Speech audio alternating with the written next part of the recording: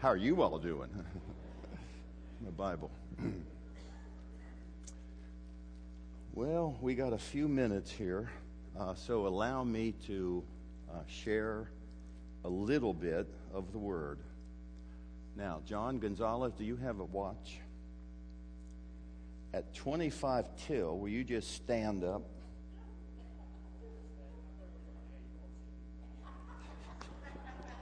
Wave at me.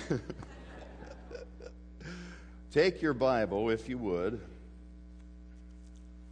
And if you didn't bring one, find one in front of you, because I want to just read a couple of scriptures for you this morning and share for a couple of minutes about them.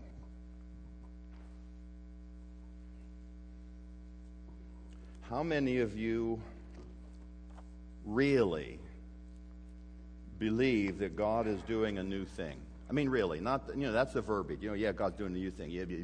How many of you really, as much as you know yourself, believe that God is, because He wants to, do a new thing? Is there anybody in here? There's a good number of people. This morning, I want to share just a little bit, and Judd tried to find a broken mirror and couldn't, but you have one on the front of your bulletin. That is a picture of a broken mirror. And I want to ask a couple of questions.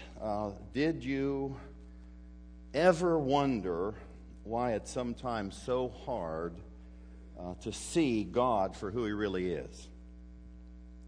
Anybody besides me? Come on, you can be honest in church. Have you ever wondered why it's so hard sometimes to see God for who He really is, because He is sometimes obscured from our sight? Have you ever asked yourself, why you have such a hard time seeing yourself as God says He sees you? A couple of us? That's good. If you struggle, as in reality every one of us do, with seeing God for who He really is, and then seeing yourself for who you really are,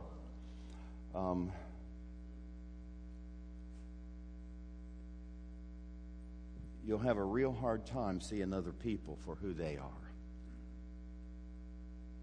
Did I say that right? Let me step back to make sure I said it right for me. If you have a hard time seeing God for who He really is, you'll have a hard time seeing yourself for who God says you are.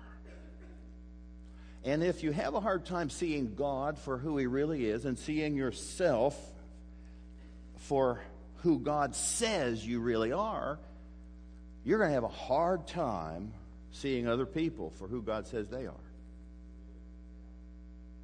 Selah. That's the psalmist's word for chill out and just think about that for a minute. Take a pause. So I believe that there is an enemy, because when I look into this word, it says there is an enemy who from the very beginning tempted Adam and Eve. That's by the way, if you don't know who they are, Adam was my grandfather. And Eve was my great-great-great-grandmother. And yours as well. Now, the enemy who tempted Adam and Eve to mistrust and question God's good purpose way back in the garden is the very same one who has tried to conceal your true identity as a son or as a daughter of the King. Now, I know we all go, yeah, we understand that. No, we don't. I would suggest. We understand intellectually. So the same enemy who caused Adam and Eve to mistrust the profound purposes that God had for their lives, that same evil one wants to conceal your true identity and to neutralize your true destiny and purpose in Jesus. I don't care if I only get 2 or 3 points into this. Because what is happening today is that the same one who caused Adam and Eve to distrust the profound and amazing God who spoke everything into existence is the same enemy who is trying to conceal who you really are today as a son and a daughter of the King. Secondly, his purpose is to neutralize your destiny and your purpose in life so that we spend all of our time circling and turning around going, which way did he go? Which way did he go? Where's God? What's he doing? Anybody understand this besides me? Help me. Humor me. We don't understand God's purposes in the world because we don't understand who God is, and sometimes we don't understand who we are in Him, and therefore we are separated from God's purpose in the world. And the enemy has short-circuited God's mission in the world through those who don't understand really who God is, short-circuited the purpose of God in those who don't really understand their identity in Him, and thereby God has short-circuited His mission in the world, by and large, in the church that is alive on the earth right now.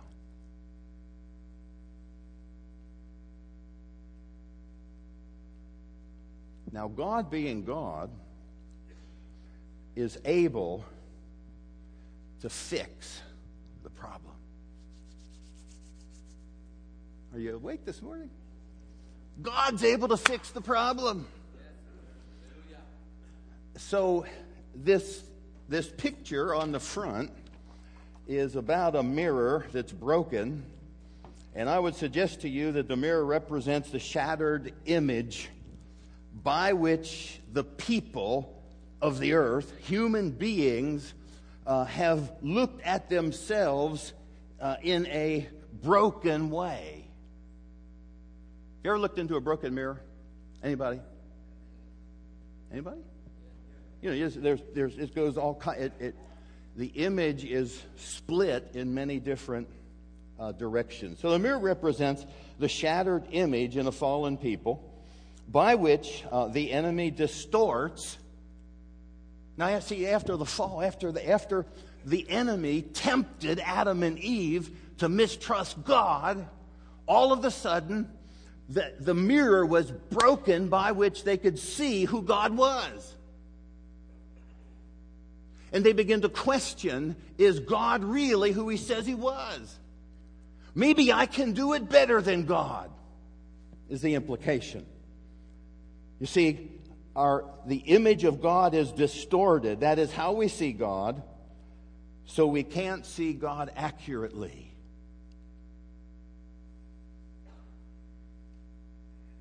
Secondly, not only does He distort our image as we look into the mirror and behold ourselves, we see a misdirected, a distorted image of who God is because we're looking at God through our broken lens. You understand what I'm saying? And then secondly, we have a distorted, not only distorted image of God, but we also hold a broken image of ourselves. If we don't see God accurately, we're not going to see ourselves accurately. And if we don't see God accurately and ourselves accurately, beholding our image as in a mirror, then we're going to miss out on God's mission in the world, of which every one of his children have been called to participate. Now, right now, God is raising up a church. How many of you like the phrase, but God? You know, Adam and Eve, they did this, and the enemy came and they tempted them. They didn't know who God was. They didn't know who they were. They didn't know their mission on the earth. But God. See, God is able to fix his church. Somebody ought to shout, "Woo! I am so glad." Because if we view her, the church, through the broken lens of not understanding who God is, and through the broken lens of not understanding who we are as his children, as his friends, then we're not going to understand that God has a plan and it's perfect and he's going to fix his church. The people who were born of his Spirit, cleansed by his blood, and brought into a kingdom under a king who will reign forever and ever.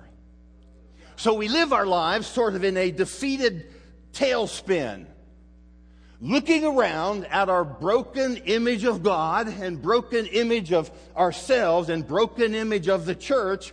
And I'm afraid that the world's understanding of what God is doing begins to encroach into my understanding, so that I begin to question everything about God, about myself, about other people, and about his mission in the world.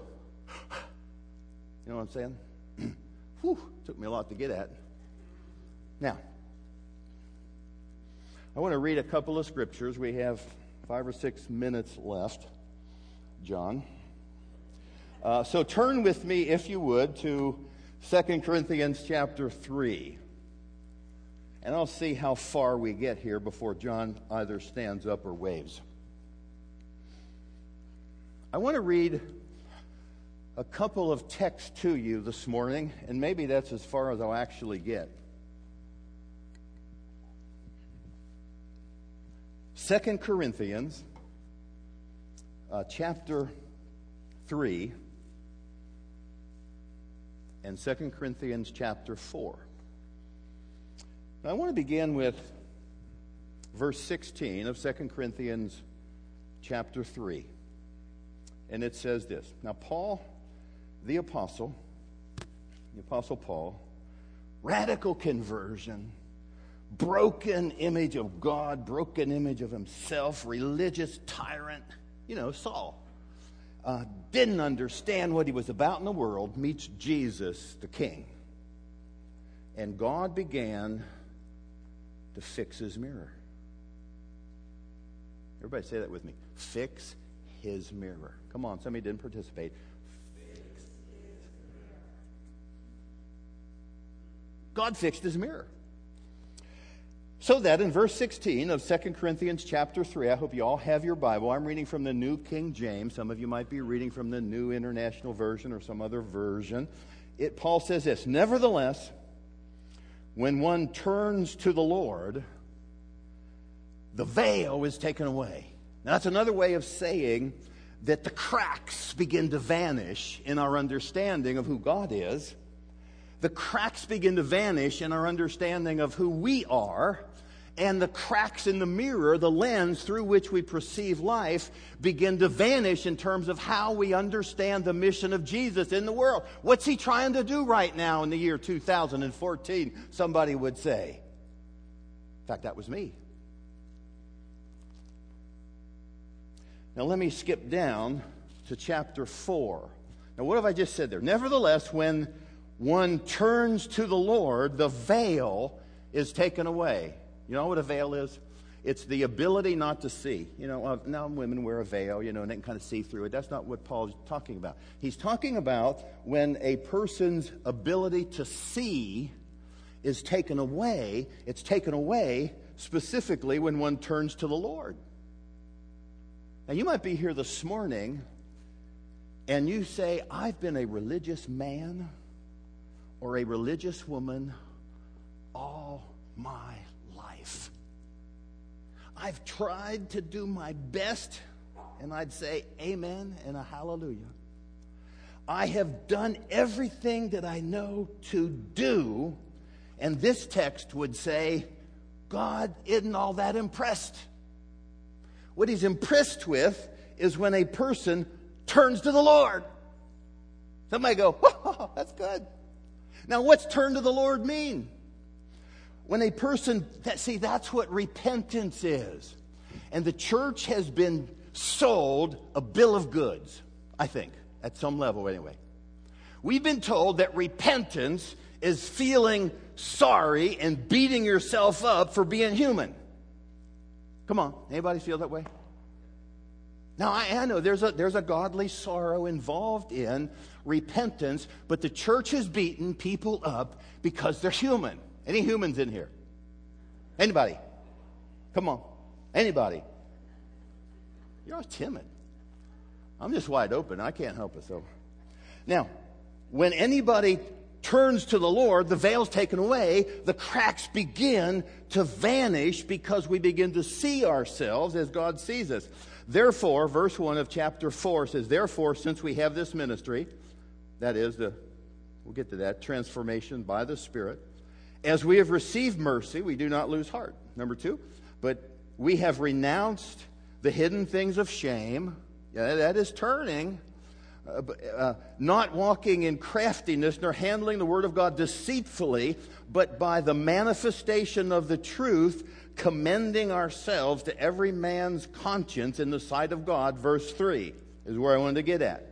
Remembering verse 16 of chapter 3, nevertheless, when anyone turns to the Lord, the veil is taken away. Verse 3 of chapter 4 says this, but even if our gospel is veiled, it is veiled to those who are perishing. What that means is, if we are unable to see God for who He is, if we are unable to see who God says we are, and if we're unable to be apprehended by the ministry, His vision, and His mission in the world, it might be that we're still perishing. They go, that's not a very popular message. I don't care about being popular. What I care about is helping men and women and young people come into the kingdom of God and recognize who God is, who they are, and what He's doing in the world right now through the people of God.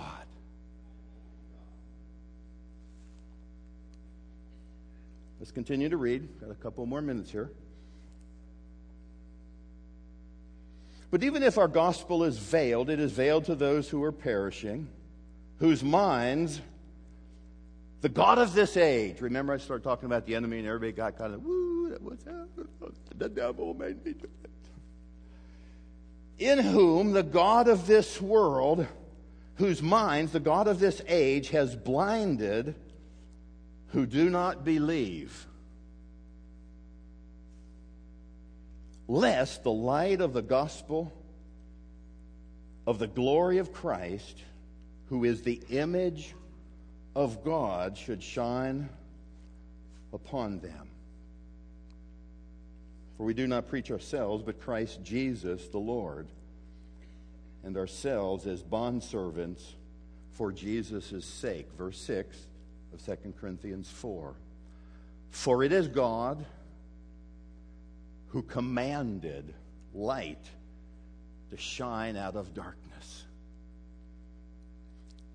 who has shown, read it with me, in our hearts to give the light of the knowledge of the glory of God in the face of Christ. So that right now we have, verse 7, this treasure. What treasure? Look at the word. What treasure? The treasure of the one living in us, who has shone in our hearts, who brings light out of darkness, and who has given us an experiential understanding of the knowledge of who God is. That's the God who is the treasure that we have in earthen vessels, in order that the excellency of the power may be of God and not of us. You see, beloved, God is looking to roll back the unbelief in your life and mine. See, I would not dare preach the Word of God to you if I don't first preach it to myself. So what God seems to be after in this day is helping a people understand who God is from a biblically accurate image or reflection that only comes from His Word. What God is after in this day is to help you and to help me understand not only biblically and accurately who God is, but now who I am in Him. And if I ever get that, an accurate glimpse of who God is, and an accurate glimpse of who I am now in Jesus, I will begin to understand for the very first time my purpose, my destiny, and the mission that God is on. God has not given this church a mission. Everybody shake your head. I know this sounds like heresy. God has a mission that He has given to this church. Sounds like a play on words. No, it really isn't. You see, when we understand who God is and who we are, we begin to understand His mission. Now let's go back up to chapter 3 and see if I can conclude in a minute or two. Okay, 1 Corinthians chapter 3, we're going back up to where I started, 16. It says, "Nevertheless, when one turns to the Lord, the veil is taken away." And what that means is, well, let me read the next verse. Now the Lord is the Spirit. Can you say that with me? The Lord. Y'all are really weak this morning. Let's say that again. The Lord is the Spirit. That's what this says. And where, that means where in proximity, and where the Spirit of the Lord is, there is liberty. Now, liberty means a freedom from distortion. It doesn't mean so I can be dumb and stupid and jump around. And, it doesn't mean that. It means, thank you, John, 1 minute, I'm closing. Stand up in one. Now the Spirit of the Lord is, now the Lord is the Spirit, and where the Spirit of the Lord is, there is freedom from distortion, freedom from self-deception, and freedom from confusion about the mission in the world that God's called us to. But we all with unveiled faces.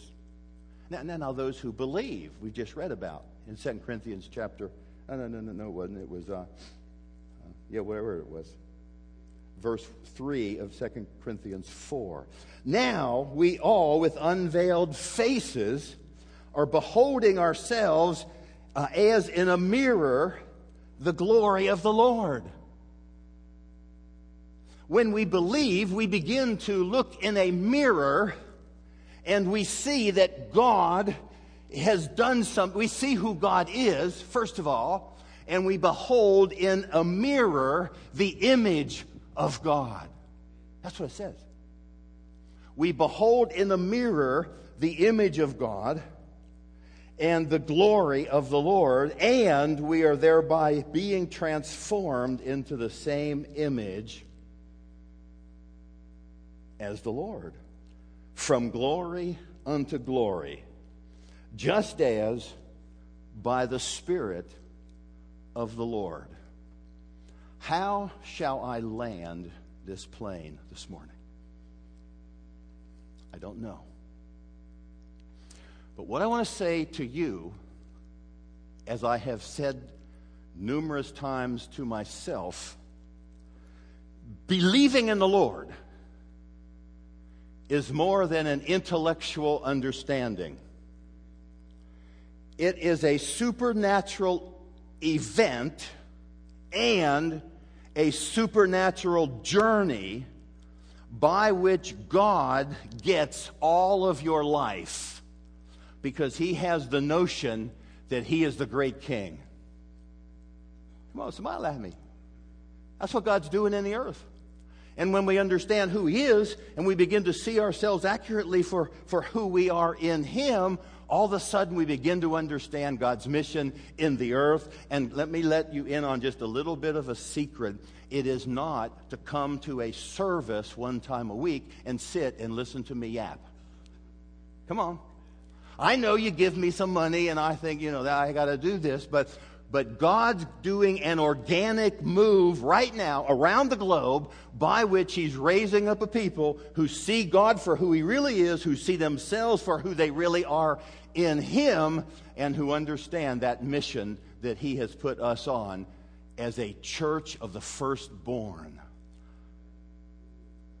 Jesus is the Lord. Now here's the question. If you honestly evaluate your life, this is reflection time. I'm ending with this.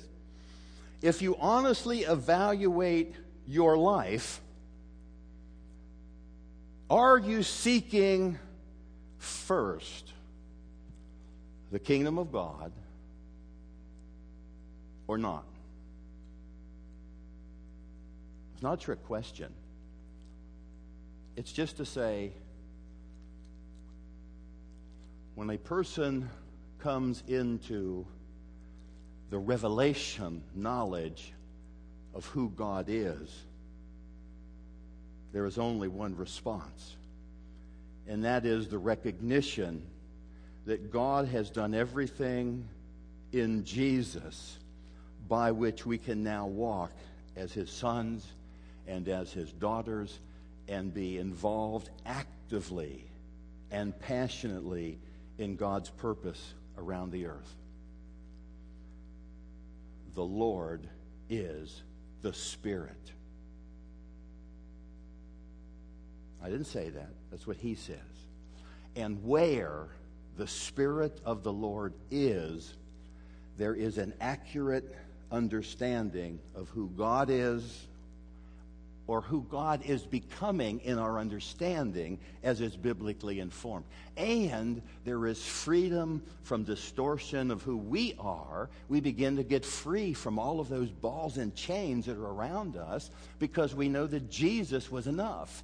And we begin to go, that's what you're about in the earth.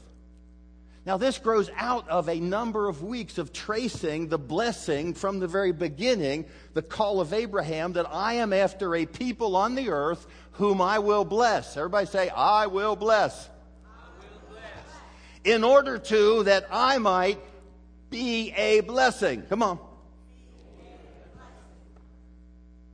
Why has God blessed your life? In order that you might be a blessing in all the earth. Now, where this thing is going is we're going to begin to look at what it means to experience a royal shift. A shift out of oldness, a shift out of deadness, a shift out of humanness, and begin to look at God for who He is and who we are, accurately, biblically defined, and what God's mission is in the world. Now, the Lord is the Spirit. And where the Spirit of the Lord is, there is freedom. If you're sitting here today and you go, you know what, I've been around church all my life, and I cannot say with 100% accuracy that I am filled with the Spirit. What's that mean? I don't know. You got to determine that. If I can't say with 100% certainty that I have laid my life completely at the feet of Jesus, it's not good enough to sing the song. God is after a people that He has given them an understanding that they need the Spirit of the Lord to do everything. We cannot build this church except the Lord build the house. We cannot expand the kingdom unless the Lord is the king in the midst of those people who are on mission. So let's pray. Any of our worship team around? Maybe I scared them off. I don't know. Let's just pray for just a minute. Father, thank you for giving us an opportunity to just to think through what your word says who you are and who we are in Christ and what our mission and calling and purposes are in the world. If you're here today and could not answer the question, I'm not sure. See, it's talking about certainty. You can be sure that your life has been filled, captured by the King whenever you turn to Him. See, repentance isn't just being sorry because you're human or you've made a mistake. Repentance is turning to faith in the glorious one who died so that you might be free. Now, I know that some of you are here who cannot say with certainty that you're filled with the Spirit. And I would not embarrass you to stand, to lift your hand, or to come up to the front of this church unless God tells you to do that. But what I can say to you as your pastor, speaking prophetically through the Word of the living God, that God has more for you than you have yet experienced. I don't care if you're 99 years old. We are moving from glory unto glory. So that if you need to be filled with the Spirit, I'm going to ask you to do something by which God would see the motivation of your heart. It might be wiggle your big right toe. You know what I'm saying? It might be simply saying in your heart of hearts, God, I need you. I need to see who you are. I need to see who I am in you. I need to see your mission in the world. And God, I can't do it in my own strength. Look at my heart, God, and come and fill me right now with your Spirit. Just ask Him. Just say in your heart, just God, come right now and fill me with your Spirit. Because when a person turns to the Lord, the veil is taken away. And the Spirit of God begins to give liberty, freedom from distortion and deception and confusion. Receive afresh this morning, by faith, the Holy Spirit of God, the Spirit of liberty, the Spirit of the Lord.